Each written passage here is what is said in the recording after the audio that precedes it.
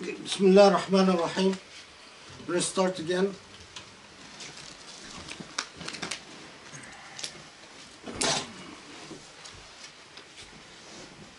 The Usuli folks, although you can't see it, are having pizza. So, if you have pizza, you can join us. Although I'm not eating pizza. Oh, is it unmuted? Yeah.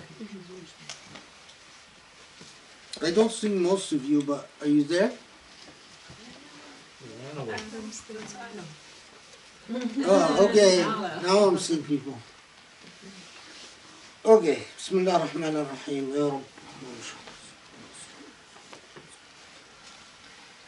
So after this statement that deserves a pause about man ittakhadha ilahu hawa, those who take whose God have become their own ego. Allah then in 40, this is 44, speaking to the Prophet, but through the Prophet to us. أم تحسب أن أكثرهم يسمعون أو يعقلون إن هم كالأنعام بل هم أضل سبيلا. Do you really think that they reflect and think and ponder? They're like cattle, or even worse. Now, the reference to cattle, as you find often pointed out, is that so many human beings are led by herd mentality. The effect of social influences, they are a product of their social age and their culture, and when confronted by anything that requires them to pause and to consider Al-Furqan, the criterion between good and bad, they resort to maligning and slander and to gossip. They assassinate the character of the messenger rather than actually reflect upon anything. Then this fascinating, this is now 46, and I'm going to read the translation because I'll tell you why in a second why it's so. ألم ترى إلى ربك كيف مد الظل ولو شاء لجعله ساكنا ثم جعلنا الشمس عليه دليلا. Have you not seen how your Lord spread the shadow? If your Lord willed, your Lord could have made it still, but we have made the sun its guide, i.e. after the sunrise the shadow shrinks and vanishes at mid-noon and then again appears in the afternoon with the decline of the sun, and that there is no sunlight, would be no shadow. And then, but if we would have willed, ثُمَّ قَبَضْنَاهُ إِلَيْنَا قَبْضًا يَسِيرًا, then we would withdraw it to us, a gradual concealed withdrawal. Okay, now we pause at this verse. Why? Because of the amount that has been written about this verse in Surah Al-Furqan in Islamic literature. First, let me fast forward to the modern age. This verse is among the most discussed among the scholars who write about al-i'jaz al-ilmi in the Quran, about the scientific miracles of the Quran. I'm not going to go through their arguments, but they often point to this verse as evidence that the Quran recognized that the earth revolves around the sun, and this is not the only place, and that not only that, but that verse 46, ثُمَّ قَبَضْنَاهُ إِلَيْنَا قَبْضًا يَسِيرًا, is Quranic demonstration of relativity. Now, if you're interested in this, one place you can get it is in that group that puts up videos in England, they're called There Is No Conflict. That's their website called There Is No Conflict. And they talk about that. But if you want a more extensive treatment by a physicist, you can just put in a search for scientific miracles in the Quran, and you'll find it. There's a very famous Iraqi physicist who lives in London, and he's very accomplished, and he talks about how that this verse, it is impossible for someone to have written this verse that doesn't understand the theory of relativity. The reason I'm not going to go into it is that this is not my field. The scientific miracles of the Quran is not my field. And so I don't, I'm not a scientist, and, you know, I read that literature, but I don't engage it deeply enough. Now, other than the modern age and all the discussions about how this is a scientific miracle,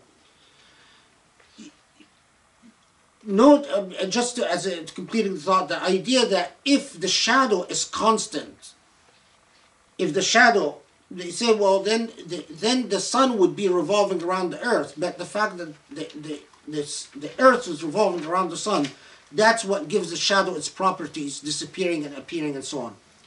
Anyway, but the pre-modern discourse is fascinating, because you'll find like someone like Ibn Kathir and Tabari and a lot of the literalist interpreters, they pause at this verse and they say something like, well, we don't know what it really means. It's one of these Quranic statements, but you find that these two short verses have had a huge impact especially among Sufis and Mu'tazili-esque Mufassirun, meaning people influenced by rationalist orientations the ones that are most interesting are actually the Sufis, because they say that this is symbolic as to the nature of existence itself. Allah is saying, look at your existence. In your existence, you see the shadow, and the shadow is created by obstruction of light. And so you look at the shadow, where, in fact, by looking at the effects of shadows, you can tell time. You can tell what time of the day it is, like the old system of telling time, obviously. And you see the material properties of your existence. But if Allah would have willed, Allah would have exposed you to a very different reality. And in that reality, the truth of existence is not all your constructed realities that you construct out of material existence. You will find that in that reality, the de facto state of things is darkness. And darkness exists, and it's only pierced by light. So light is Allah's gift, shining through like truth. And when Allah says, ثُمَّ قَبَضْنَاهُ إِلَيْنَا قَبْضًا يَسِيرًا, that through Allah's nature, you will find this darkness dissipating in your life if you are oriented towards the divine. So the Sufis took this, and they write a great deal about it, that you live in a constructed reality, but the true reality, you would see that there is only one source of light, and that's the divine. And other than that source of light, you actually dwell in darkness if you rid yourself of constructed realities. And so they write a lot about how you rid yourself of constructed realities. The Sufis are fascinated by the nature of shadows. Now, I'll tell you something that's, it is rather interesting. Historically, throughout history, human beings have reported citing something called shadow men, shadow beings. In the modern age, with our modern cameras, we have even captured the shadow beings on camera, and they are always hiding. They rarely appear in full sight, and they're always peeking behind something, and then they retract very quickly. They're watchers. They're a form of jinn. But what is quite remarkable is that they are, in fact, created by the absence of light. They are just pure darkness, a pure absence of energy.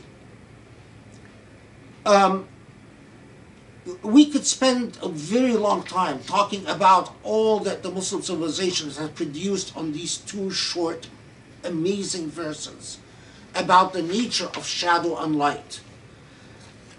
But again, it is not an accident that it occurs in Surah Al-Furqan, the criterion.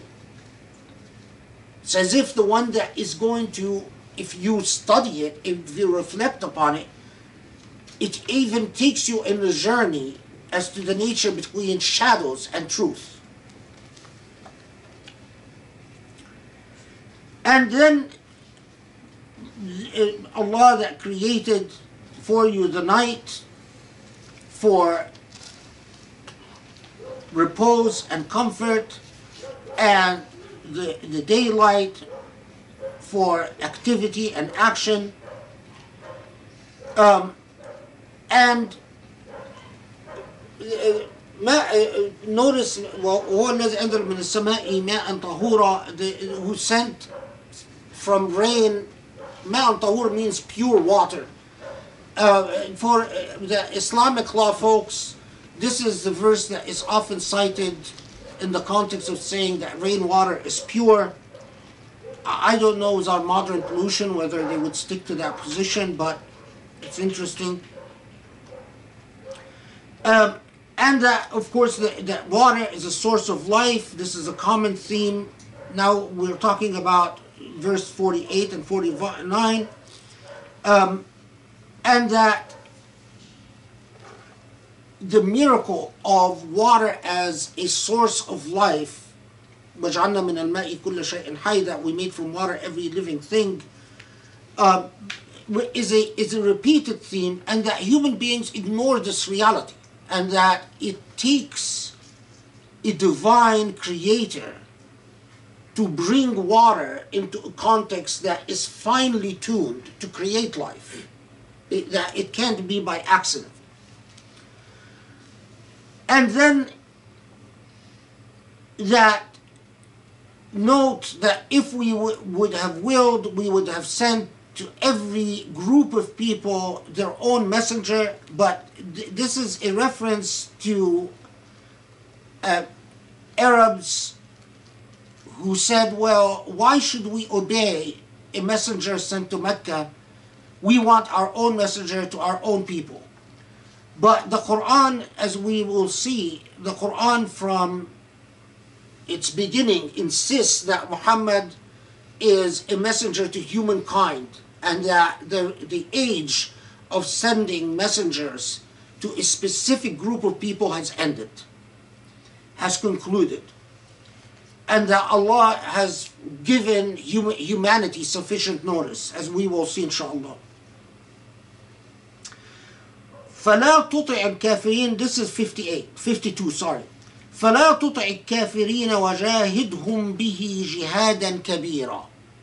Okay, don't obey the deniers, that's understood. But جَاهِدْهُمْ بِهِ جِهَادًا كَبِيرًا. do jihad, a great jihad with it. What is the it referred to?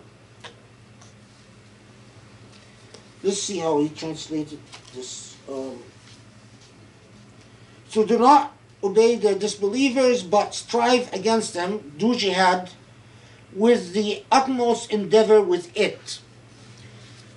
Most commentators said that the it here refers to the Quran. Now, the command is to the Prophet, but as in works of theology, there are a realm of commands that, although issued to the Prophet, remain valid for eternity for all those who follow the Prophet. So the command to take the Quran and to struggle, what does it mean to do struggle with the Quran? وَجَاهِدْهُمْ بِهِ جِهَادًا كَبِيرًا. Remember that this Al-Furqan is revealed before Muslims are given permission to use arms. And here is a lasting, all the writings on Al-Amr bil-Ma'ruf and Nahy anil Munkar is a lasting command for those who are up to the task to follow in the footsteps of the Prophet and to take the Quran and to struggle to establish its criterion, knowing fully well, as the Quran itself says, that the majority will not believe. And knowing fully well that the majority are going to react to the jihad of the Quran in the same way they reacted to the Prophet Muhammad. They're going to engage in character assassination. They're going to malign you. They're going to slander you. They're going to say you bring nothing new, etc., etc. But that's the charge.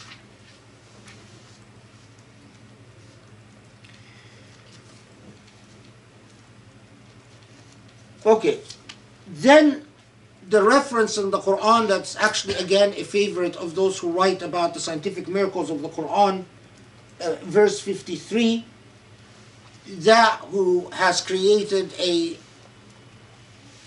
separation between fresh water and salt water so that fresh water and salt water do not mix, that who has created human beings out of the substance of life, water. This is 54. And then 55, that although most human beings will continue to worship, but here worship means to submit, to defer to that which in fact is not a God and has no power over them other than the power that they give it, like the ego. But I've only sent you, Muhammad, as a conveyor of a message and as a warner, as a conveyor of good news, mubashiran wa nadhira. Wa nadhira is a warner, and mubashira, a conveyor of good news. And again, the common theme that Muhammad tells, the Prophet ﷺ tells his people, that I don't expect to be rewarded from you, but that it is up to you. إِلَّا مَنْ شَاءَ أَنْ يَتَّخِذَ إِلَى رَبِّهِ سَبِيلًا. It is up to you to take a path to your Lord. I am a conveyor of a message that effectively empowers you individually. Now, in our age, individuality is a common thing. In that age, the age of the Catholic Church, only, which basically walked the path for you, and the age of the rabbinic, the rabbinic authority in Judaism, which defined the path of the Lord. The idea that of a warner that empowers the individual to take a sabil ila rabbih was quite revolutionary. And maybe in the age of mullahs and imams these days, maybe it's still revolutionary. I don't know.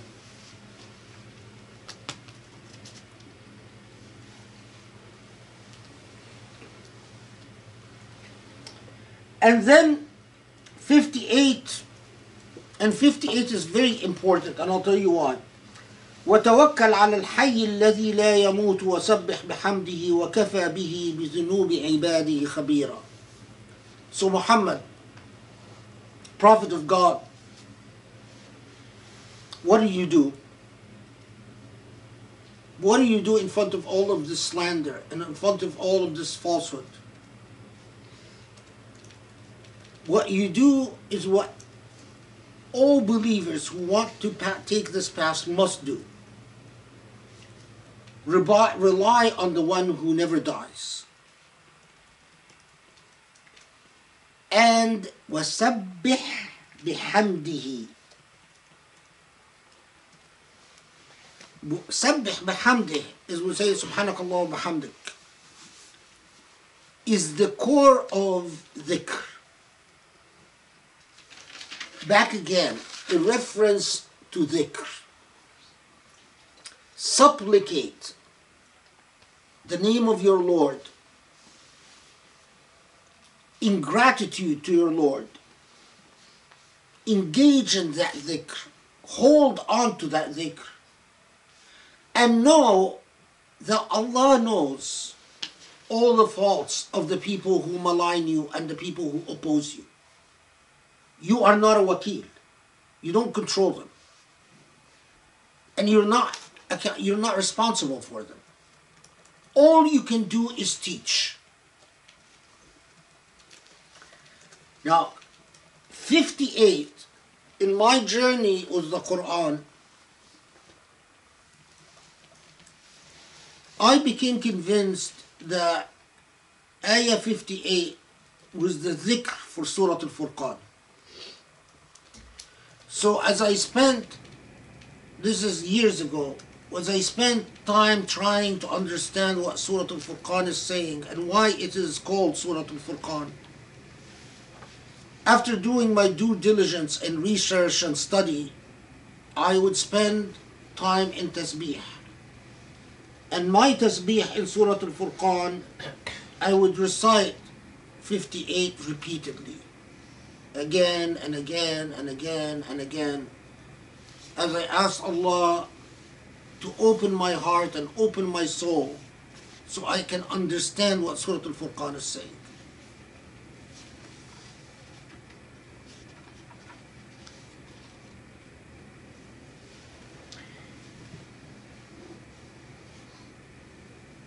الذي خلق السماوات والأرض وما بينهما في 6 أيام ثم استوى على العرش الرحمن فاسأل به خبيرا.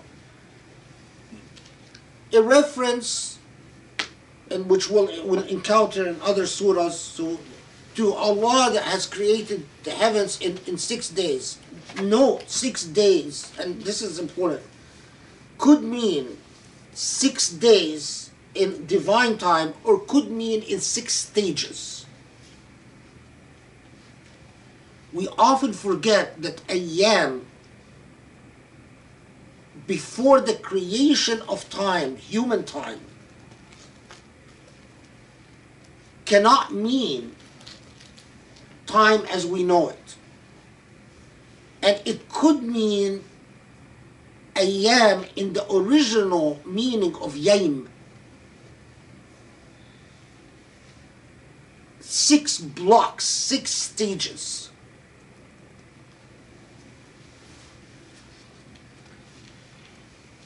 And then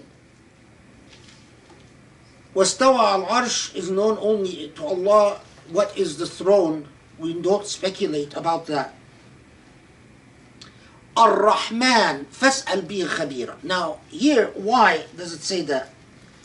Because look at verse 60. وَإِذَا قِيلَ لَهُمُ اسْجُدُوا لِلرَّحْمَنِ قَالُوا وَمَا الرَّحْمَنِ أَنَسْجُدُ لِمَنْ تَأْمُرُنَا وَزَادَهُمْ نُفُورًا. Why? This is actually important. Pre-Islamic Arabs knew Allah, knew Rabb from the Jews, knew Allah. Christians used Allah,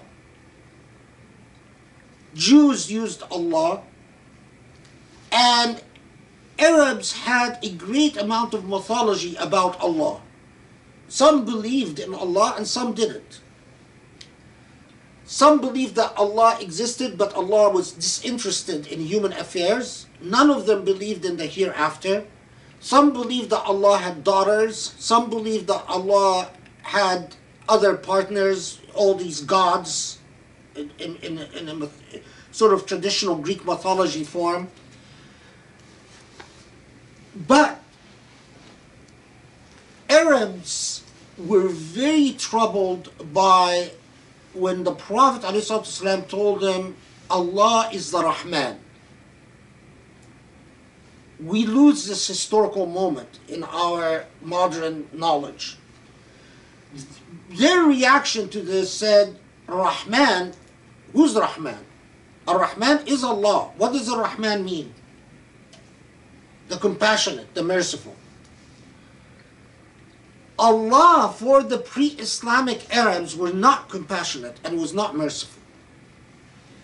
The Allah they knew was either oblivious and disinterested or engaged in struggles with other gods, or often angry and vindictive.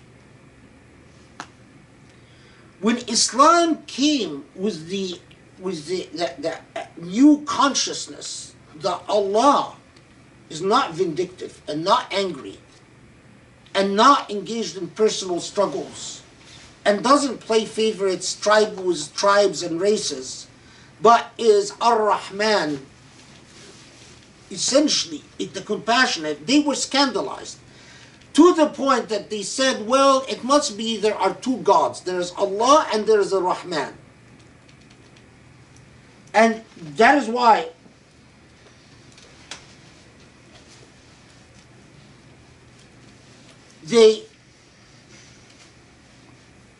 when it says فَاسْأَلْ بِهِ خَبِيرًا, they don't know what they're talking about. Oh, what happened to the picture? Did they get disconnected? No, I don't think so. I just went to sleep or something.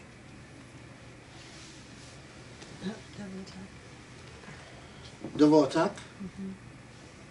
Restore top right.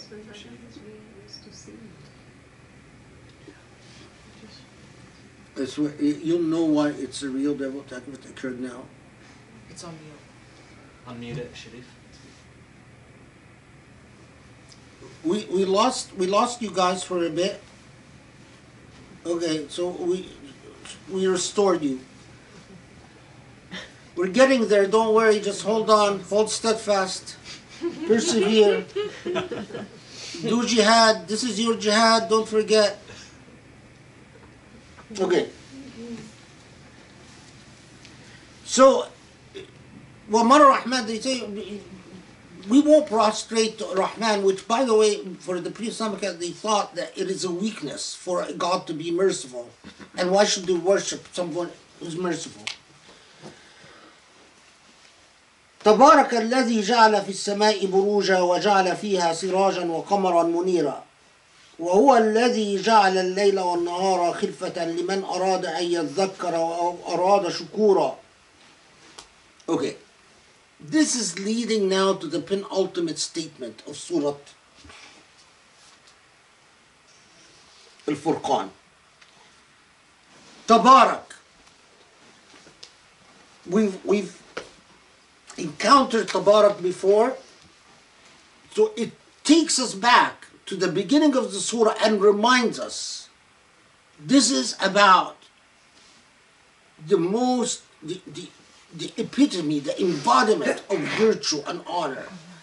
And that God is the one that created this carefully measured universe, which could not exist but is for a sun and for a moon, carefully calibrated to be what it is. And then it gives, then it sort of presents you with, I'll put it bluntly, a switcheroo on you, if you will. Allah made the night and day. Okay, we've seen this before, right? But here, Allah made the night and day. Why? لمن أراد أن يذكر أو أراد شكورا. The very purpose of night and day is different here. Night and day, just in Surah Al-Furqan, a few verses before, told us, day is for you to be active. Night is for you to sleep. Now here it switches, and it says, created the night and day for those who want to be engaged in dhikr and in gratitude to Allah. Wow. So now, the way I think about night and day is not in terms of being active and resting, but in terms of opportunities for dhikr and gratitude. Now, why does it say that?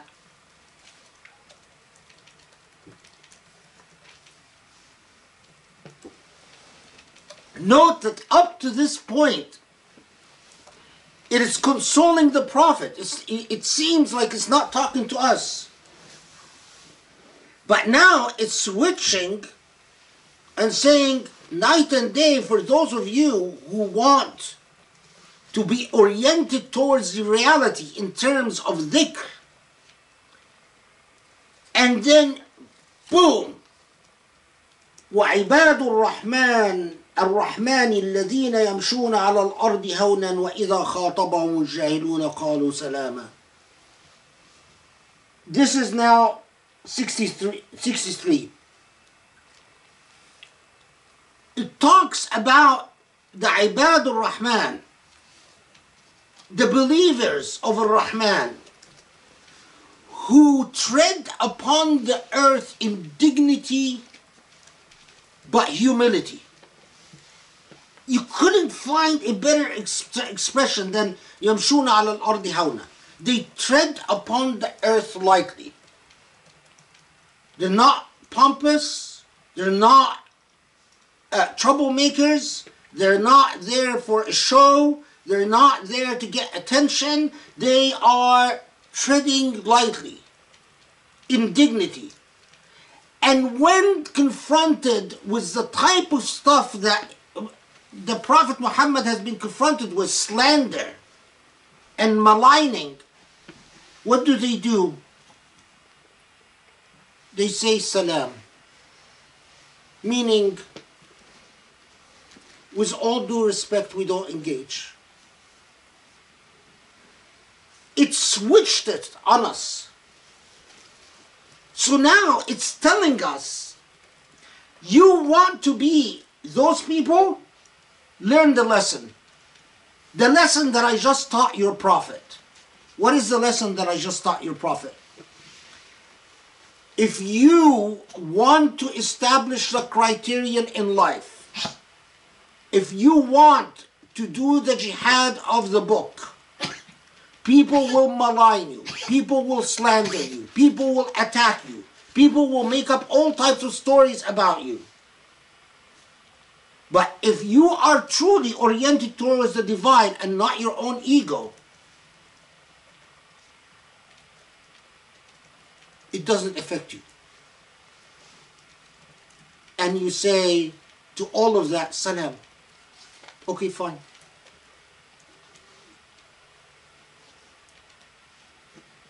And who are these people? What is required to become of these people? The answer to that comes very quick. وَالَّذِينَ يَبِيتُونَ لِرَبِّهِمْ سُجَّدًا وَقِيَامًا. Now the night and day has a different purpose because they spend their nights in sujood and in worship. They have a special relationship with Allah subhanahu wa ta'ala in which their very orientation towards the world is different. والذين يقولون ربنا اصرف عنا عذاب جهنم إن عذابها كان غراما إنها ساءت مستقرا ومقاما. This is 66. That they constantly, they're consciously, very conscious of, aware of Jahannam. Now when they say conscious of Jahannam, it is not just, oh God, don't send me to hellfire. No. It is, God, don't allow me to slip and engage in the type of things that would make me confront Jahannam. Like what? Like committing injustice against animals. Like committing injustice against people. Because I could be a pious person, but if I'm not careful, I could hurt people. I could commit injustice against people. So just because you're pious and you do your salah and you read Quran and you... But if you are not careful, so for instance, how many pious people, pious men do you know who are lousy to their wives? And then their wives come in the hereafter and they okay, so you've prayed and you've worshipped and so on, but how about your spouse? Or how about your children? How many very pious men do you know, or women, who are emotionally unavailable with their children? Being emotionally unavailable is injustice. Wow. So when you're praying to Allah, Allah, don't make me confront Jahannam, this is a very big deal, because what you are really saying is, Allah, make me a just human being who doesn't have a huge bill to settle in the hereafter. Your injustice could be all types of things. You could be short-tempered, you could be moody, you could be emotionally unavailable, you could be a selfish husband, a selfish wife. You could be the type that only cares about your own pleasure but doesn't think of other human beings. Being from Ibadur Rahman means being beautiful. And to be beautiful, you have to be self-conscious. And to be self-conscious, you need to think of justice vis-a-vis everything. Even animals, trees, grass, everything. Piety, like the criterion Al-Furqan teaches us, is not, but you know, just a segment. You can't compartmentalize piety in a single sphere and ignore others and say, well, I'm pious.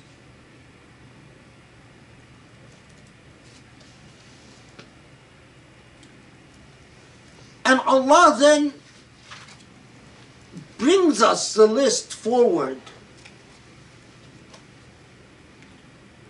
that shows you the characteristic of this piety, the characteristics.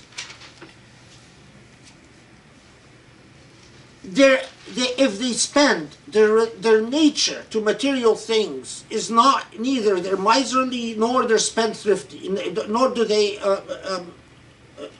wasteful. In other words, their attitude towards material things is an attitude of justice. And they worship no other God with God, including their ego. And they don't murder, they don't kill someone. and they don't commit adultery or fornication. Because that is a grievance against the divine.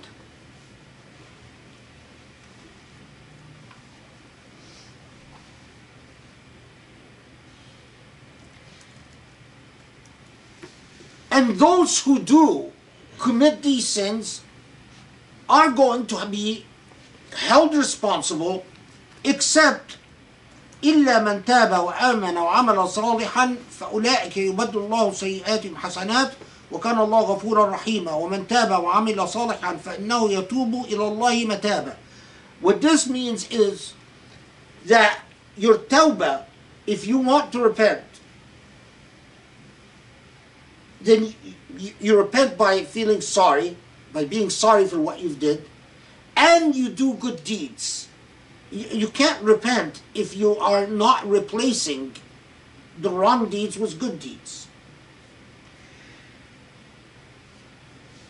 And those who do يتوبوا إلى الله متابا means that they don't repeat the sin. It is not repentance if you keep doing it. So true repentance. So I mean, I've again, my experiences of life have unfortunately shaped a lot of, all of us are a product of our experiences. But I've seen, when I would do these reconciliations between married people, and I would find like husbands who every time they promise that they will not lose their temper and they're not going to cuss out their, start cussing out their wife or hitting their wife or divorcing, say I divorced you to the wife, and then they keep doing it again and again. That's not tawbah, Okay, وَالَّذِينَ لَا يَشْهَدُونَ الزُّورَ وَإِذَا مَرُّوا بِاللَّغْوِ مَرُّوا كِرَامًا. And those who don't give false testimony. We often don't pay attention to the extent to which we, as human beings, do give false testimony. Because when you give false testimony, it's not just when you say I saw something that you didn't see, or you in other words, in the criminal proceedings. But shahadat al-zur is every time you are lying. You are constructing reality for others and for yourself. And every time you lie, that's shahadat al-zur. So, for instance, I'll tell you, I knew a guy, anyway, I'll tell you a story. There was a guy who,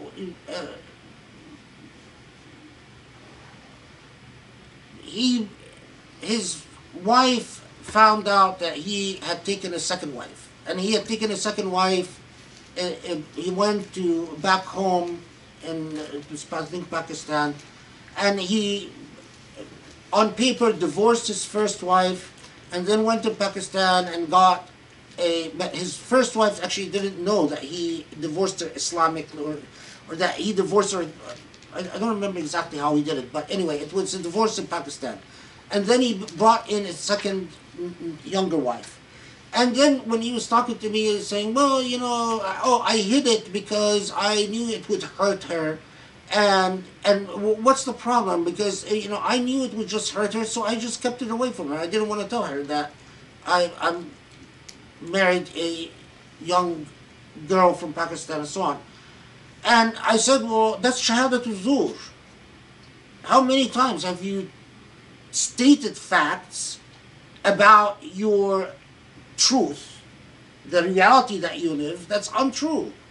Like, I'm going on a business trip, but you're actually going and spending time with your, or like just you're my wife. But in reality, she doesn't know that you divorced her and then you brought her back.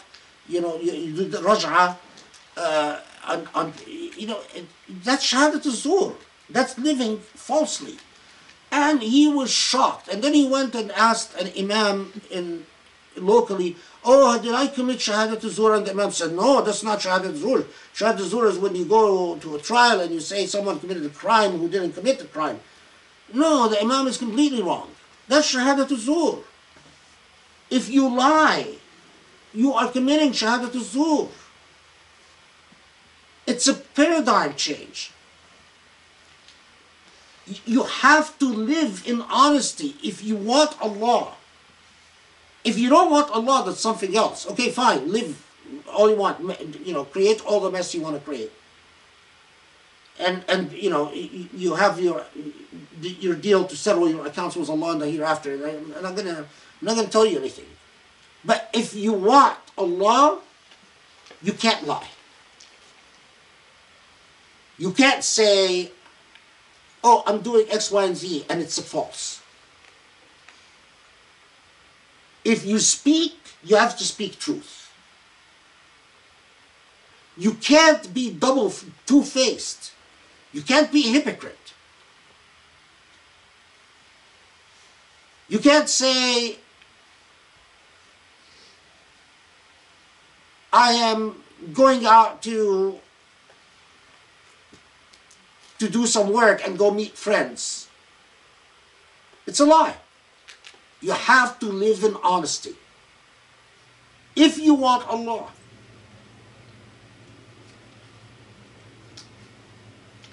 وَإِذَا مَرُّوا بِاللَّغْوِ مَرُّوا كِرَامًا. Now look at the image. It's not just that they don't engage in backbiting, but they don't even sit where backbiting occurs.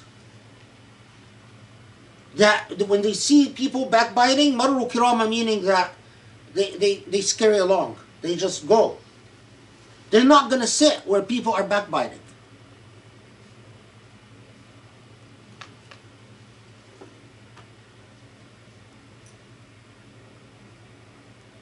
والذين إذا ذكروا بآيات ربهم لم يخروا عليها صما وعميانا. Who are ever conscious of being reminded of the Furqan. When they hear the moral lessons of Allah in the Quran, the most common thing among those who are in trouble,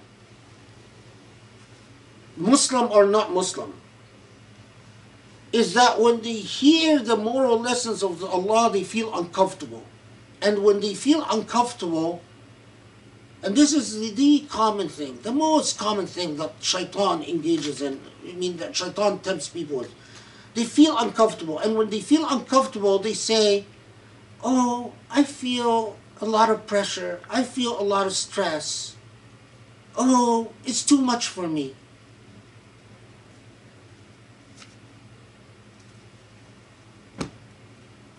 That's the most common defensive mechanism. So what do? You effectively let it just, you're not listening to anything. And you escape to your comfort zone. A world in which you are master. Not in which you are in your proper place as a creation of God who is taught by God the ethics that you should have.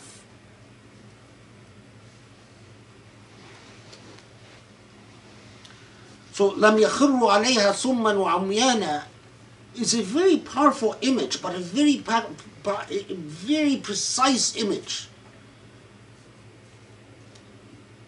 And subhanAllah, it's not talking about the Meccans now, because those who are listening to the Quran, and يَخِرُّ عَلَيْهَا صُمًّا وَعُمْيَانًا, is that it's people who might even accept the veracity of the Quran, but the Quran, they don't want the Quran to resonate and actually engage them and reform them in any way. والذين يقولون ربنا هب لنا من أزواجنا وذرياتنا قرة أعين واجعلنا للمتقين إماما. Now this verse 74, which I've mentioned in khutbah before, is critical now for the very idea of an ummah that what type of ummah that you want. But as an individual, to get to the point where you are saying, Allah, we want from our spouses and our lineage, our dhurriyyah,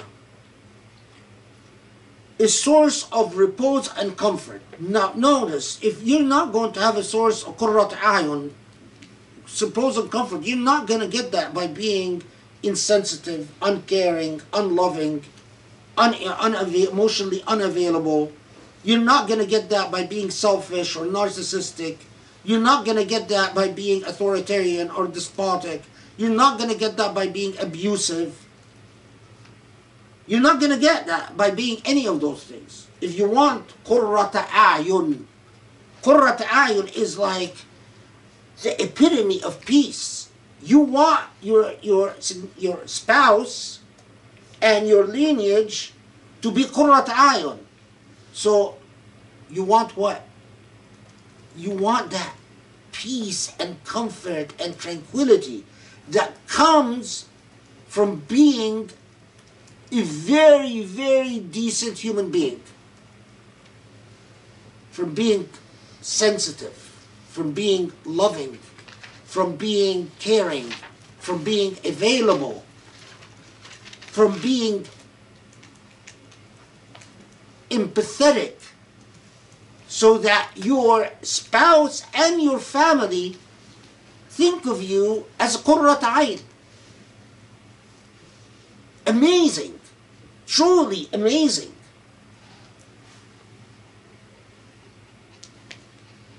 وَجْعَلْنَا لِلْمُتَّقِينَ إِمَامًا. So not only do you now you want that for yourself in terms of people, but you want to be examples of piety to others.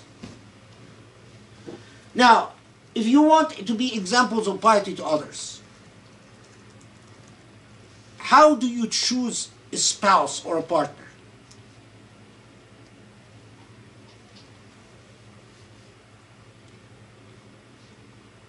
Personally, my journey in life had got me to the point where I believe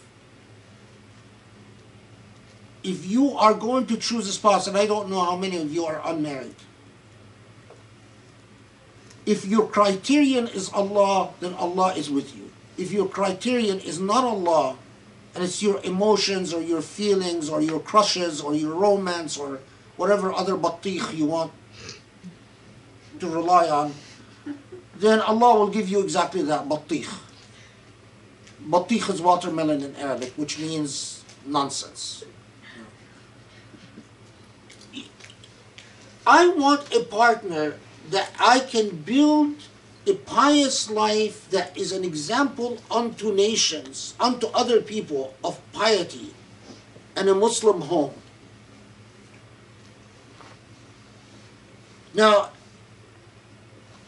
if my guide is how tall this person is, how good looking this person is, what size this person is, whatever, what this person wears, what this person looks, whatever people use these days, he makes me laugh. That's what, how many times it's like, I want someone who makes me laugh. Okay, so your comedy is your yardstick. Okay, fine. Then you get a comedian for a husband, batikh. But if you want Allah, that should be your yardstick. Piety, taqwa. And not false piety, because that is another big problem. Someone who comes and has a beard and and follows the sunnah, but if piety is beauty, piety is someone who is empathetic and loving and sensitive and caring. A pious human being is a person that flows with the beauty of Allah. Ar-Rahman. You see why Surah Al-Furqan chose Ar-Rahman? وَمَا الرَّحْمَنِ, the merciful, the compassionate.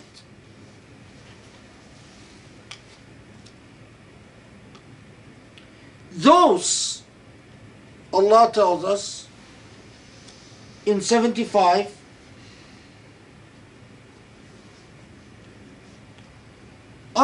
are going to be rewarded for their perseverance and their hardship. بِمَا صَبَرُوا.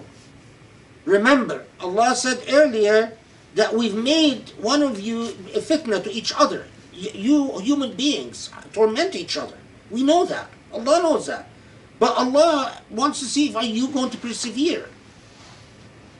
Now, those who do persevere will be finally in good company and a good result and a good conclusion because of their perseverance. And then the final statement of Surah Al-Furqan that is both beautiful and terrifying.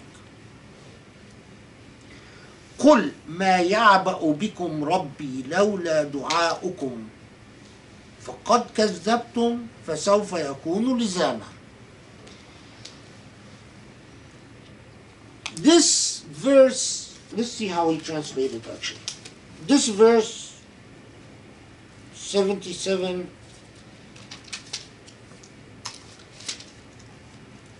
say, my Lord pays attention to you only because of your invocation to Allah, but now you have indeed denied Allah, so the torment will be yours forever, inseparable, permanent punishment. No, bad translation. That's not what it's saying.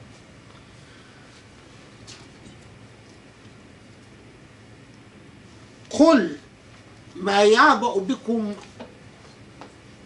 رَبِّي لَوْلَا دُعَاؤُكُمْ. Think of the following. Some understood this verse to mean that Allah doesn't care about you except for your prayers. So that Allah, you don't come to Allah's attention except for the fact that you do dua.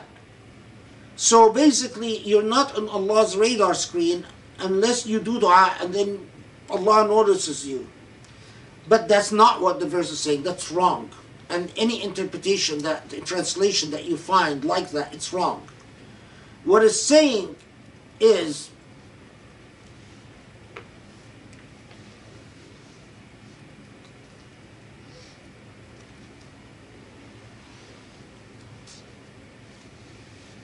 Allah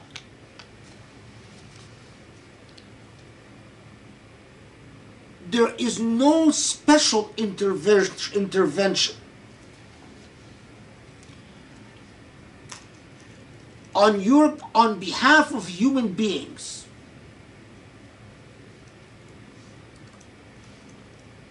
but for you calling upon your Lord to intervene. So in the midst of all these hardships and the tests, note that the extent to which you want Allah to intervene depends on your relationship with Allah and how much you invite Allah to intervene.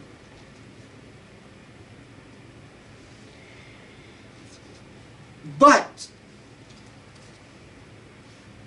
those who insist on dealing with Allah by denying and disbelieving in what Allah has said, then the consequences are binding. فَقَدْ كَذَّبْتُمْ فَسَوْفَ يَكُونُ لِزَامًا. You will reap what you sow. So Surah Al-Furqan is like a symphonic performance. It starts out by telling us, listen, This here is a criterion. This here is the very power between falsehood and truth. Then it takes us to accompany the Prophet in all the challenges and pain that he is going through, but to tell us, you know, those who believe in the criterion and those who want to adhere to the truth and want to be messengers of the truth, they will suffer from their fellow human beings. It's not just they will be misunderstood. They will be misunderstood, they will be maligned, they will be called names, there will be all of that. If you persevere and you hold steadfast, then your reward was Allah. But don't ever forget that it's not up to you. You don't control people. You are just a messenger. And as long as you keep your role to exactly that, a teacher, not a despot, not a controller, not whatever it is, then you are on the right path. And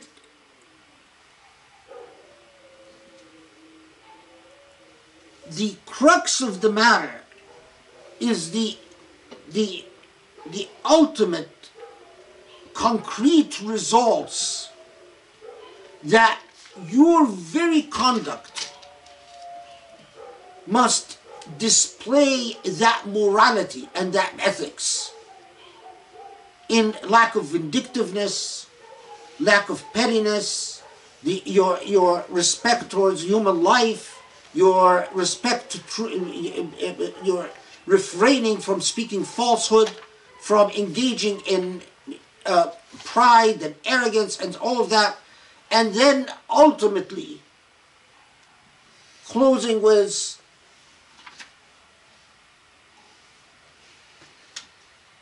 the results of this, or the accountability, the consequences are binding and inescapable and undeniable, no matter how much you spend in life trying to avoid what will ultimately come.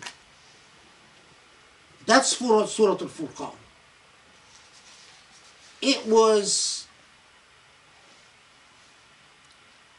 coming, as I said, at that point.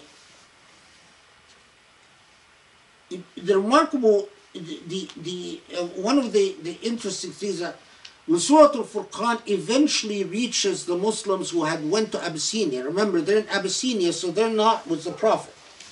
But people coming from Mecca told them, here's Surah Al-Furqan. And you have these reports that these Muslims in Abyssinia weep and say, Allah has comforted us with the Furqan. They got it. They got the message. They understood what Furqan was about.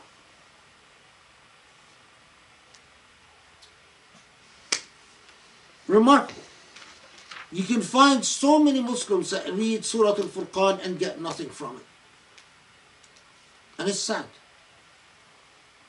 Because like other surahs we've talked about, it is absolutely life-changing and life-transforming. If you only live with it and allow it to speak to your heart. Walhamdulillahi Rabbil Alameen, and we've completed Surah Al-Furqan. No, can't worry. My reward was Allah, not you guys. With all due respect. I don't charge you money and I don't expect claps from you. If anyone, I'm going to start with the group here. If anyone has questions that they want to send through the chat, please do. And so let me start by opening it up to the students here. If anybody wants to ask a question. Rami's eating. Do you guys have any? I'm not. Sharif is desperate. I can feel it. Okay, Sharif? Let Shayan go first. Okay, Shine. And then if you can summarize or paraphrase again the question.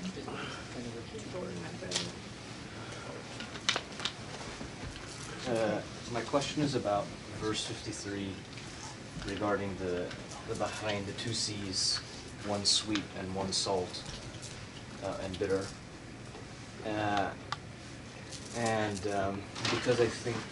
Because I've been trying to pay attention to the order of the surahs that we're going through, I started thinking about Surah Al-Tur and the ta'bir of Bahr in that sense, the ocean in that sense, being life and life's turbulence. And I was wondering whether you thought of that it might be applicable in this case, rather besides like the scientific explanation of salt water and fresh water, but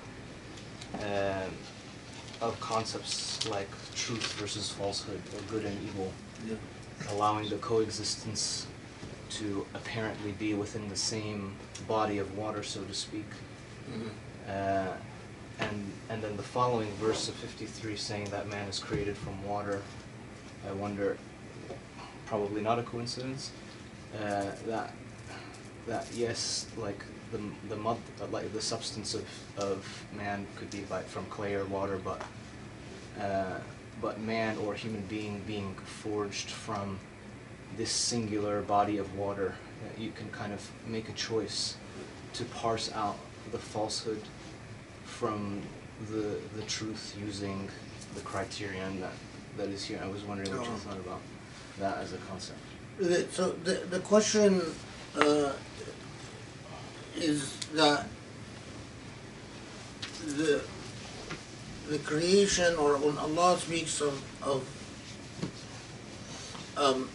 salt water and sweet water, and that there is a separation, hijr mahjur, between them that separates them, and whether that could be a reference to the nature of existence itself, and that water, where you seemingly see good and evil exist, but in reality that there is as Surah Al-Furqan alludes to, a criterion that separates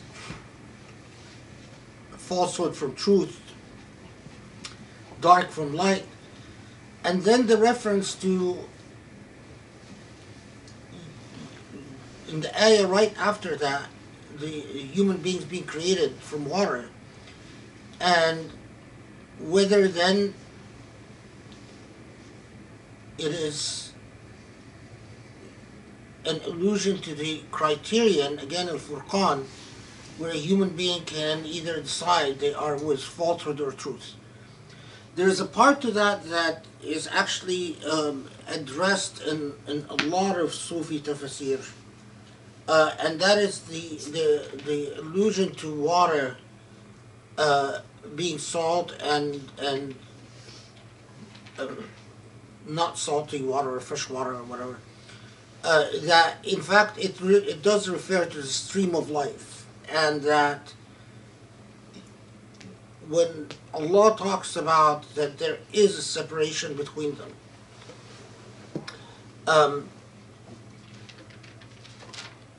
that it is alluding to the nature of truth and the nature of falsehood, the nature of what is good and bad. That is a very common theme in Sufi tafsir. The one that I have not read before, but it's very interesting, is tying the reference of human beings being created from water, and tying that to the theme of Surah Al-Furqan itself, that if you're created from water, you can choose to adopt the Furqan to be either of salt water or of fresh water, of good or of bad. That is original. I haven't seen that before. But it sounds very plausible to me. And I would count it as an original insight in Surah Al-Furqan. So inshallah, when we do the project that we keep talking about, this should be noted as an original insight because I've never encountered it. But the idea of salt water and fresh water symbolizing falsehood and truth and the separator, the stream of life is the existence of water. And if you are standing and observing life and not being careful about how you understand the nature of water itself, you don't know truth from falsehood. And this is a constant theme of and the ease by which a human being can find themselves floating in water that they think it's of one nature but it turns to be another is also a constant theme in a lot of Sufi tafsir. But that's a really good point.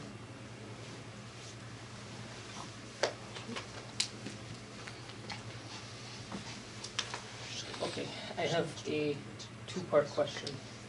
The first part is, which I've wondered this for a long time, and I think I understand it, the difference between the word bayan and furqan. Because bayan is attributed to like a human's ability to discern, Right. while furqan is a specific criterion that you might discern. Is that correct? Yes. Okay, the second part is more, I'm wondering if this connection has any merit. Because as we're going through the surah, I started to look at the Tabarak as like guideposts.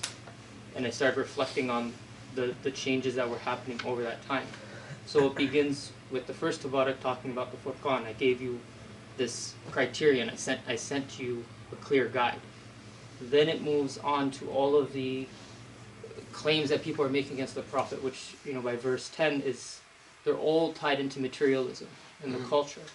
And even it's as if, I guess one of the things that I'm wondering is if part of the message is that you people actually have your own criterion, but your criterion on the Day of Judgment is going to lead you astray and is going to testify to you leading yourself astray. Mm-hmm. Then by the time we get to 18, that's the materialism leading them astray. But then the reason why I started like kind of getting evacuated and crazy is by the time we get to 61, and it's drawing all the same comparisons that are in Rahman. You know, the water, the constellations, and so on, and then it invokes the name Rahman, which usually happens in the Quran during special times. Before that, in one of the previous Tabaraks, it says, if I wanted to, or I could give you these things and more, referring to palaces and gardens. Mm-hmm. And then by the end of the surah, it actually shows you, I've already given you more. I've given you this earth that has a radiant lamp in the sky, and that has miracles that are happening in the ocean where these waters are not crossing. That has, you know, all of this environment. Is there, I guess I'm just wondering if you have anything to comment on that. Yeah, my comment is, subhanAllah, I mean, this is yet another original insight.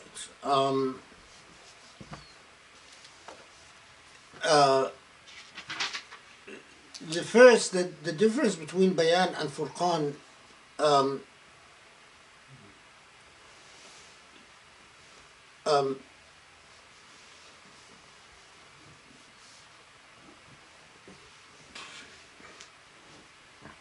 Bayan is a discernment and an ability to discern. So the discernment is up to you.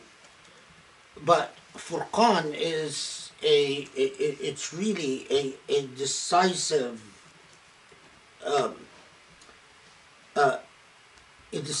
separator between the wrong path and the right path. And where it establishes what are the key elements. So for instance, according to Surah Al-Furqan,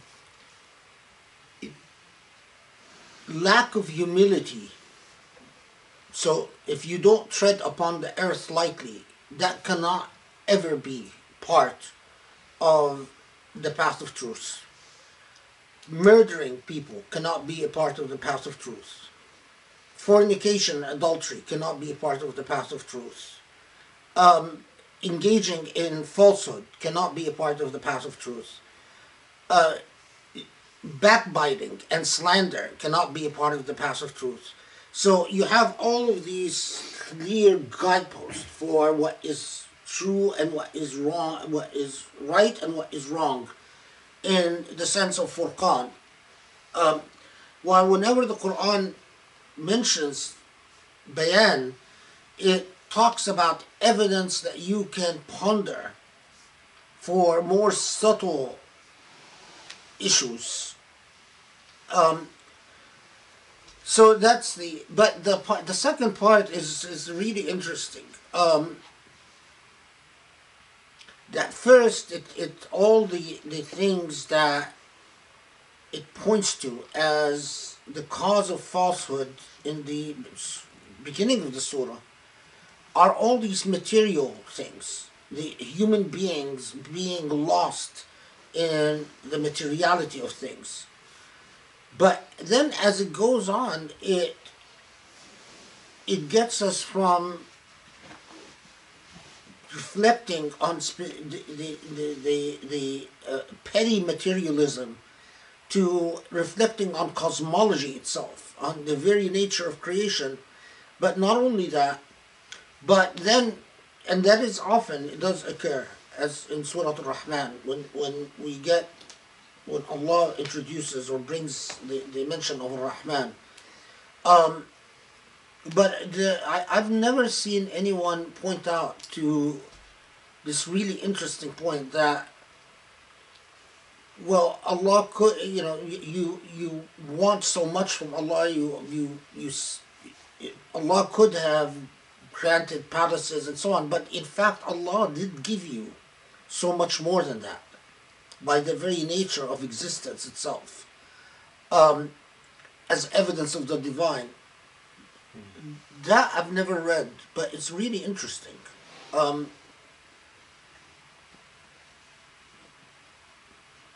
Yeah, I mean, the more, and the more you ponder the Quran, the more it will yield.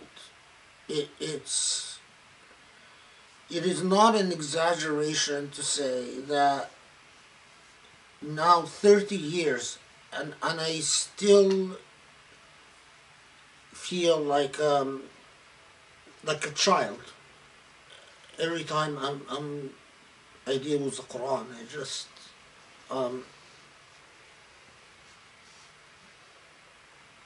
so yeah, that's definitely worth reflecting on, and I think that you're right. It is like it carries us to greater and greater levels of existential reflection, until the very end of Surah Al-Rahman, Surah Al-Furqan.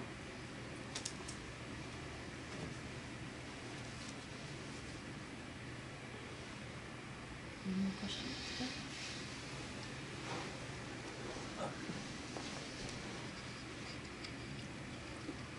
Thank you very much, Sheikh.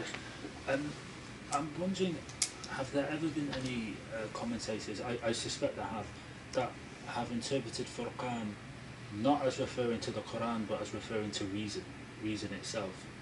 Because, when we were going, all the arguments from the unbelievers, it doesn't seem to be just gossiping or just mudslinging, but they fundamentally do not make sense. The Prophet cannot be all of these things, they're mutually contradictory. I'm sure they know this, but they don't care. It's not about making sense, it's just denial. Like, when somebody's taken their Hawa as their God, you cannot get through to them. You cannot have a conversation with them. So understand what it is you're up against. Follow the Furqan. The Furqan tells you that this man Muhammad is who he says he is. Look at the universe, the sun in the sky, the stars. that tells you, you know, Tabarak alladhi, the Furqan is, Yeah. that's your guide. Yeah, actually, I'm happy you asked that question. Can you repeat? Yeah, the question is has anyone referred to the Furqan or mentioned that the Furqan is not necessarily the Quran, but reason itself? Because if you look at the accusations leveled against the Prophet, they're contradictory, and they don't make sense. And so, could it be that the Furqan, and in fact, and people who worship their own ego, you can't get to them, you can't reach them, because whatever reason you're going to give them, they're going to have a way of rebutting it, because they're committed to the irrational and unreasonable. And the answer is yes, and it's really interesting because there is this debate in the Islamic tradition. The Furqan is not used just in the Quran in reference to the Quran. It is also used referring to the revelation to Moses, that God sent the Furqan with Moses, that God sent the Furqan with some other prophets. And so there's a debate between three distinct points of view. Those who said that the Furqan means the law, the eternal law of God that doesn't vary or change. So when Allah says, I've sent the Furqan with Moses, that Allah is saying, I've sent the laws that apply to humanity, whether it's Moses, Muhammad, Jesus, whatever prophet, these are the eternal laws. And those who said, no, the Furqan is the eternal reason that and these are often, we're either rationalists or Sufis. The Furqan is reason sometimes alluded to as the mind of God, the great intellect, or the primordial intellect, the intellect that puts the logic of creation, that sets the scales for justice itself. And then those that said, no, it refers to the Quran. But what's really interesting is that they're not, as someone like al-Mataridi pointed out, that they're not mutually exclusive. That the primordial intellect, the intellect that sets the scale of justice, within that intellect are also the eternal laws of goodness and the laws that every prophet was sent with. And they are also within the Quran, the heart of the Quran itself. The laws that do not vary and do not change from one generation to another. And the laws that do separate falsehood from truth, or truth from falsehood, and darkness from light, the shadow from the light, and so on. But I'm happy you asked that, because it is, I've actually neglected to mention that this was at the heart and the core of the discussion about the Furqan. And and everyone that talked about eternal laws that exist by the very logic of nature always cites Surah Al-Furqan as the first go-to evidence of Allah referring to them. So, but that's a really good point.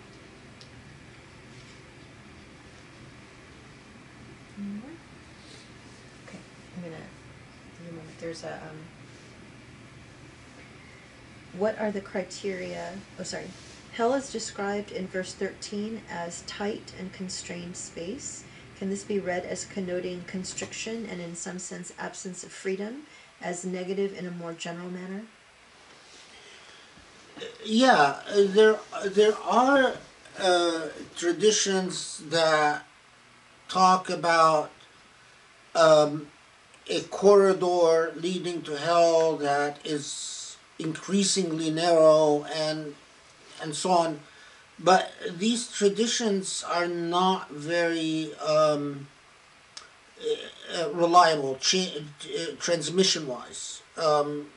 So, but what is, I mean, the more reliable material that we have is that it connotes a as whether that whether the constraint is going to be physical or emotional, um, an increasing feeling of things being closing upon oneself, that like things caving onto you, as the reality of uh, this raging, literally roaring or angry fate that awaits one. Um, I think I think it was Ibn Taymiyyah who has a discussion, and there's a tafsir attributed to Ibn Taymiyyah, whether it's really Ibn Taymiyyah who wrote it or its attribution is wrong. But anyway, there's a tafsir attributed to Ibn Taymiyyah, which he talks about he says that the sense of feeling tightness in the chest and sense of suffocation as you confront this reality, and he has a very interesting discussion about that. But yeah, you mean it. It's exactly what it says. It's a terrifying image in which things are closing in upon you, whether that's physical or emotional, as you sort of confront your own track record, and your memory starts chasing you, because you will remember what you've done. And in fact, in the hereafter, there are traditions that talk about how the memory of a human being becomes specially heightened, and so you remember everything clearly. And the memories are torture for those who've committed injustice, and especially the type of injustice that the Furqan talks about. You can't escape them. You can remember everything. And it dawns upon you that, okay, I'm going to have to answer for these. And that's suffocating. I mean, may Allah protect us. It's something that if you have an iota of wisdom, you would pray Allah that you don't stand in that position.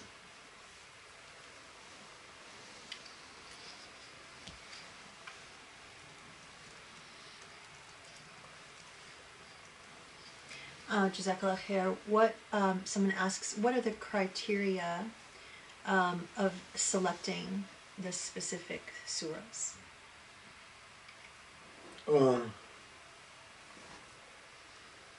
You mean the surahs that I you do? cover? Mhm.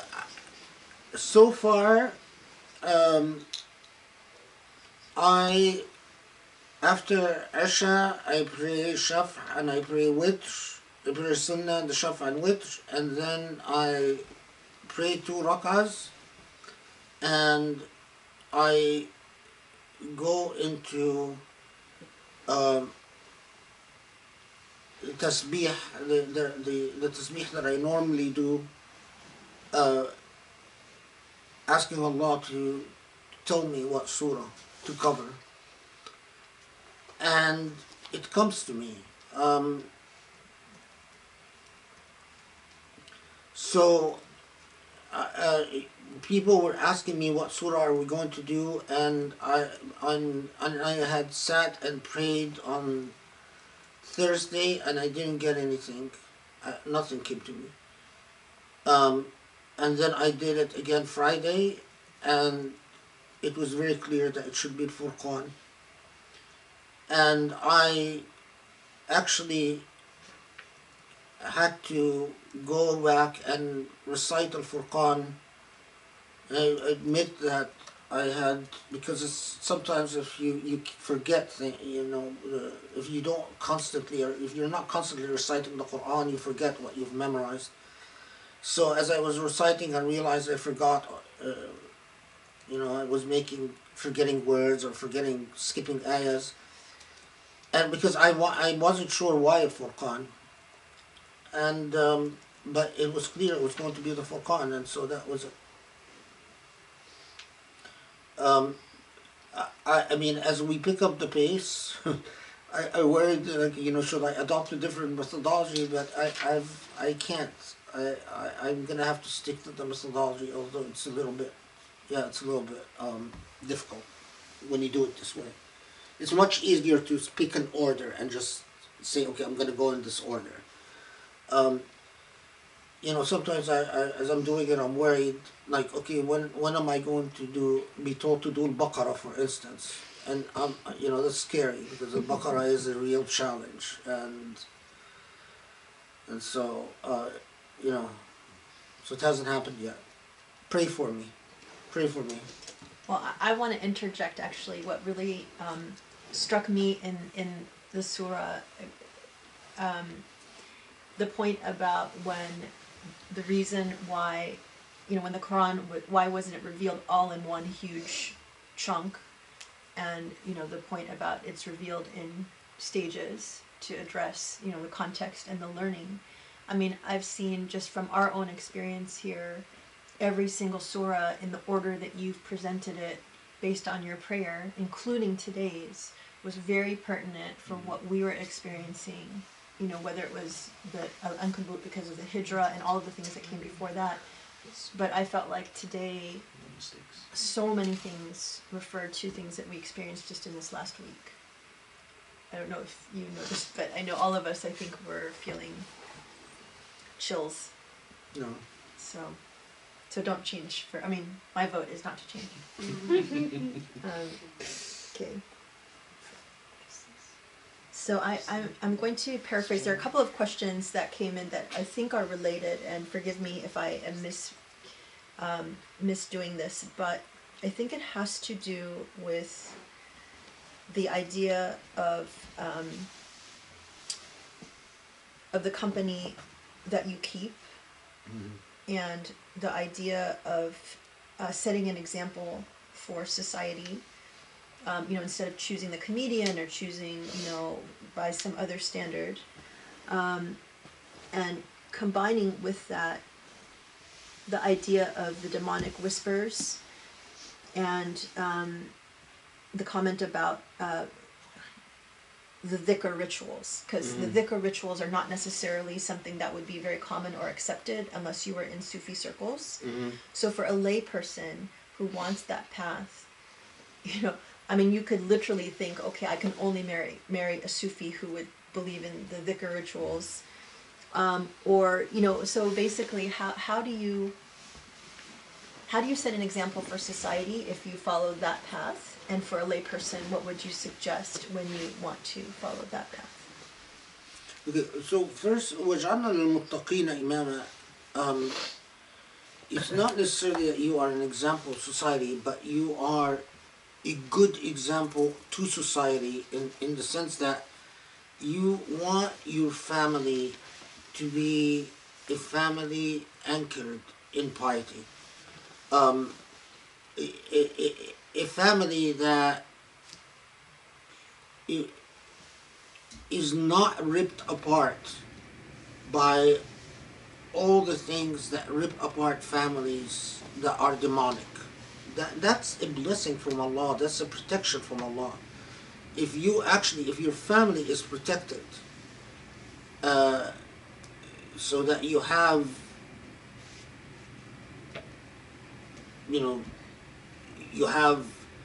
love and mercy and respect and stability and peace and tranquility and iman, that's a huge blessing. Now, so the main thing is that no, you're not picking a Sufi to marry, but you are saying to Allah, and this, remember, this is a prayer that you utter. Those who say to Allah, وَاجْعَلْنَا لِلْمُتَّقِينَ إِمَامًا, those who supplicate to Allah effectively, those who pray to Allah, Allah grant us this. So when you are trying to think of the life that you lead, then you are clear as to what the criterion are. Because this is Surah Al-Furqan, what the criterion, and the criterion are, you are looking not through your ego and your hawa, but through your heart and your mind as to who fulfills the criterion of piety, of a path towards God. In other words, who has the potential to walk with you towards God. Not who is already there and then you are their student, but who can be your companion in this journey towards a blessed home. And here, there are things that are serious disqualifiers. You know, someone who kills people is a disqualifier, as the Surah Al-Furqan says. Someone who doesn't care whether they fornicate or sleep around is a disqualifier. You don't want that. Someone who doesn't care about their relationship with Allah is a disqualifier. Someone who's not truthful is a disqualifier. Someone who is careless about the boundaries with Allah, like, you know, backbiting and slander, and just doesn't, takes it lightly, it should be a disqualifier. So there are things that help you along the decision of saying, Allah, give me a blessed family. Allah, I want a blessed family. A blessed family, my advice is that you want to anchor a blessed family, pray together. From the very beginning, make a commitment to pray together. Shaitan is always going to come and say, it's annoying, it's boring, do you really need it? Who cares? You know, it's more important to watch a movie together than to pray together. It's more important to, I don't know, do what people do, weird things these days, together. I don't know what people do. What do people do? Nothing in COVID. Well, not in the days of COVID, but in normal days. Oh, like, go to restaurants and, and know where to eat and stuff like that. No. It is establishing that principle. Our life, we are going to shape our feelings according to our commitment to God. You will see the result. If you truly want it, you will see the result. If you start with your vanity, what I find sexy, what I find attractive, what I find cool, okay, then reap what you sow. You will get sexy, you will get cool, and you will also get, zift on your head. على راسك راس الخلفوك, that they say. You'll get بطيخ on your head. That's what you want. That's what you told. That's what you went for. But if you say, I will put Allah first, then you're building your nest. You're building the nest where you will naturally be للمتقين إماما. But remember that, all goodness comes from struggling with your ego. The minute you know in your danger, you are in danger. And I'm telling you this as advice for all types of situations in your journey with Allah. The minute you say, well, I feel that way, and that's it, because I feel that way, they are in trouble. I feel that way is from shaitan. قولا واحدا. It's from shaitan. No. You feel that way, interrogate yourself. Are these feelings just? Are they fair? Are they beautiful? Are they consistent with the Rahman? Because every moody human being says, I feel that way. Do you know how many kids grow up screwed up because their parents are emotionally unavailable and moody? You know, they can't talk to their parents because their parents indulge themselves in their moodiness. They come back from work, it's like, I don't want to talk to the kids. I feel like, I have things to worry about and so on. That's not a Rahman. That's not beauty. That's not Iman, people. People think that's you can have Iman and have that. No, you can't. The whole premise of Iman is anchored on sacrifice and challenging yourself. And the reason I'm so passionate about this, or I say it with this fervor, because I don't know why Muslims in particular, I find their families so messed up, where, parents think that it's okay to be jerks. No, it's not. It's not okay. And you have to challenge yourself, and you have to discipline yourself. And you have to say, yes, I don't feel like it, but that's what Allah wants from me. So I will do it. I will spend the time with my children. I will be available to them. I will be involved with their problems that seem too petty to me and meaningless to me. I will understand their world. I will be engaged with them.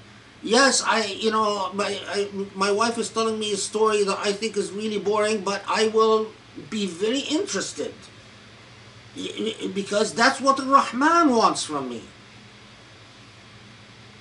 You can't just be selfish and think that that's the path of the Rahman. That's not. A path of the Rahman is never built on egoism. So when you're choosing a partner, all of these factors are relevant. Who can you communicate with about the Rahman and say, okay, change yourself because what you're doing right now is not what the Rahman would like. And they would say, okay, yeah, I'm going to work on it. Not, this is the way I am, take it or leave it. Take it or leave it, then you've got a problem.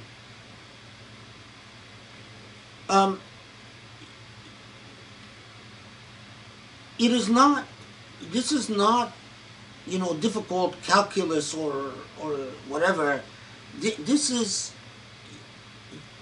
the principles of mercy and piety that are inherent to you, if you think about them. If you choose a partner that doesn't pray, or someone that prays but is a jerk, the issue is not whether they spend time in dhikr, but the issue with their personality is a personality that is always in a state of remembrance of Allah. Do they think of Allah before they do things, or do they just do things? Do they worry about whether Allah is going to be pleased or not pleased before they act or speak, or it doesn't matter to them? That's what matters. That's what matters. Think about the divorce rate in the world that we live in. Most romantic, the French mon amour type scenario, Hollywood, you know, it wears off very quickly in a marriage. You know, very quickly. Quite often by the end of the honeymoon, khalas, it's over. You know, and then the annoyances begin. You get on their nerve, they get on your nerve, you annoy each other, you can't stand each other, you know. That's what marriage is. Alhamdulillah. Then comes the next step. Okay. Now, so the romance part is the energy is spent. The energy that's always there. But then comes, okay, how are they going to deal with you? Are they going to deal with you as God-fearing human beings or as selfish human beings? Are they going to say, I fear Allah, so I'm going to do the right thing because I know I cannot be unfair to you, and I cannot be insensitive, and I cannot be uncaring or not? That's the crux of the matter. And if you're already married, it's not too late to make a commitment, to make your relationship about that. But it has to be a mutual commitment. It can't be one-sided. Well, it can be. I mean, but it's just going to be difficult if it's one-sided.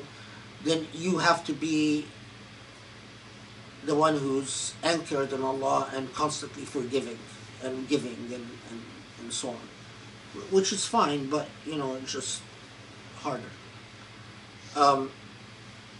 That's what is, there's no, you know, don't be fooled with someone who, you know, it's not the number of rak'ahs, it is not the appearance, it is not any of the pietistic affectations that people, but it is the substance itself of do they really have God in their conscience or they don't, and that's very important. Shoot. Okay. Question number Seconds are fine too. two. About 10 years ago, I remember the idea that kufr itself was a source of injustice, was the cause of a lot of consternation. But nowadays it's not so much. I understand it a little bit better. But when I got to in verse 23, and it talks about good deeds will be scattered like dust. I'm wondering, number one, why is disbelief in and of itself the source of injustice, or is an injustice by itself? And number two, is part of the reason, or is the reason, because if there's really only two options, like human beings are built to serve something, they're built to have a God. If my God is not Allah, then my God is myself, and all of my actions come from a place of either what I am scared of or what I desire. Mm-hmm. So then if I do a good deed, it's essentially self-serving. A tangible example of that is I am extremely kind and generous with a potential employer or client, but then I get home and my family that, you know, I take for granted, I don't extend them the same kindness. I'm two-faced. So even though that being nice in the workplace is still being nice, it's ultimately for something to serve myself. Is that within the idea of why disbelief is an injustice, or is there more to it? No, I mean you're right. Disbelief is injustice because the principle of gratitude. You have a creator, and you say to yourself, well, I'm not acknowledging my creator, and I'm not going to be grateful to my creator. I'm going to ignore my creator, but I'm going to be moral otherwise. Well, morality is indivisible. And that is a fundamental issue. If you don't have the humility to be grateful to your creator, then your egoism is going to constantly play an interventionist role, and you as a human being, you are going to be unpredictable. So, and it is what we see all the time. I mean, you could have a doctor that does great good in the hospital with a lot of poor people, but is just child molester at home. We see that in living life all the time. We see people who have, done great, what look like great things, but when resources become scarce, we get into where I become first. So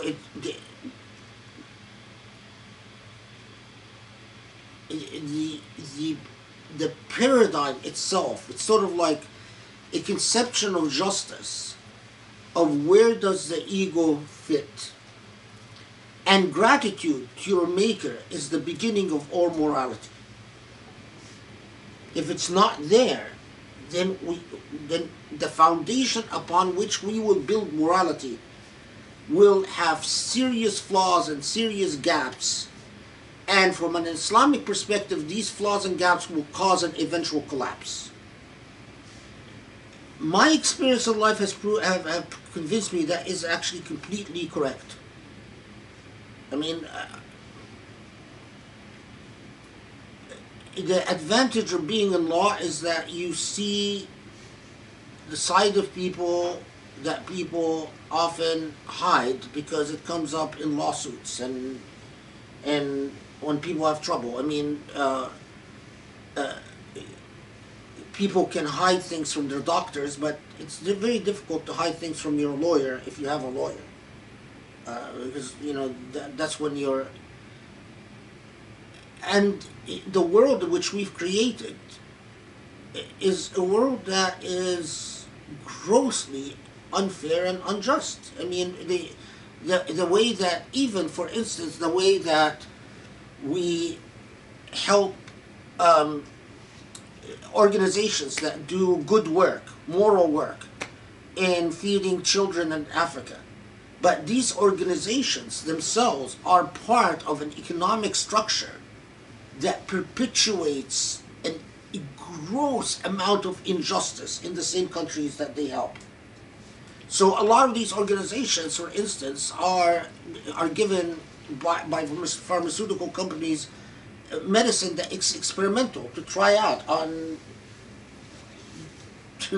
poor Africans, and these organizations can't say no because the entire system works that way. Or, it is now has become very acceptable, and I'm working with these in relief AIDS organizations. You say, well, we can't help every child, but the children we can help are worth it. Well, okay, so for instance, I remember some relief work, this is an organization that helped children that, for Africa, that because of malnutrition or, I don't know, their limbs are twisted. So and out of every 10 children, they would help one. And because he can help that one child, that child became the poster boy for all these Western countries to feel so good about themselves. But there were so many children that suffered till death. It is fundamentally unfair. And the doctors, God bless them, they were volunteers. They would come for 6 months, for 8 months, for 9 months and leave. And go back to their lives.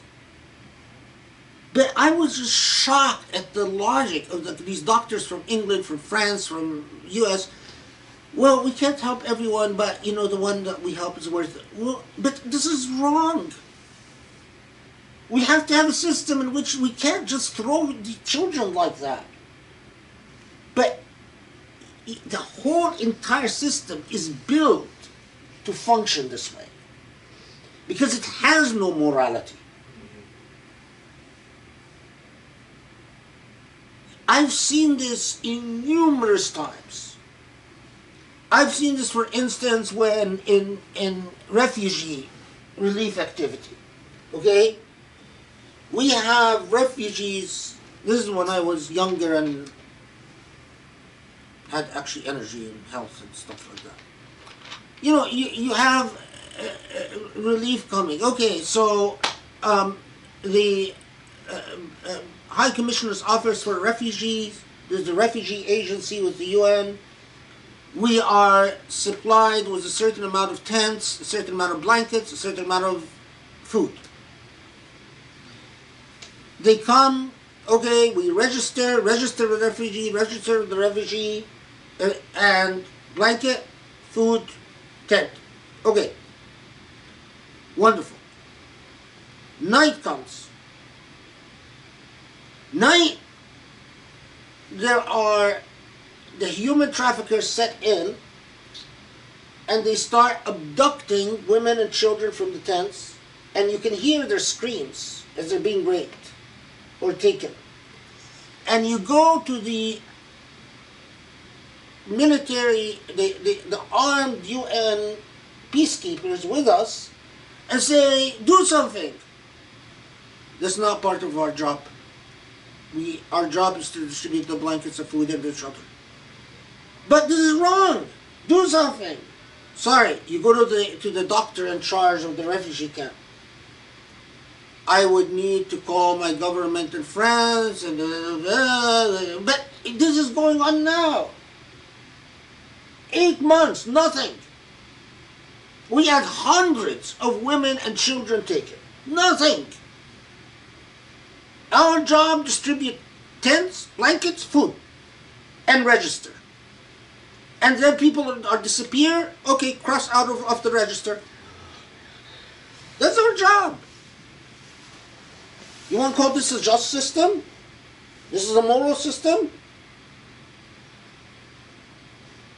When you tell someone, well, go sacrifice your life to save a woman or a child. Are you crazy? Me? Go sacrifice my life? Why? Wallahi al-Azim, the only Muslims that lost their lives trying to help people, the only people that lost their lives trying to help people were Muslims.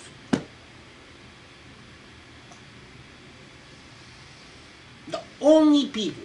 There were few people that used to pray with me and that lost their lives trying to save people, but that's because they didn't care. They said, no. We can't. We have to do something. That's the difference. I mean, we live in a cosmetically, in a world that is cosmetically tweaked to be bearable for the wealthy and rich. But the realities are far from cosmetic. So we can go to our supermarkets and buy our products and live our lives and so on and maintain our fictions of morality. All false morality. That's exactly the type of reality that Surah Al-Furqan is warning us against. And if Muslims would get off their butts and rise up to the moral charge, Allah gave Muslims oil so they can change the world, and they blew it. After colonialism, Allah said, okay, I know you went through colonialism, you suffered greatly, now I'm going to give you the means to change the game completely, to establish something better than the Khilafah that existed. Here, oil, just wealth without. And what did Muslims do with it? Can you imagine every person who just spent oil money on nonsense, what they have to answer to before Allah is unimaginable.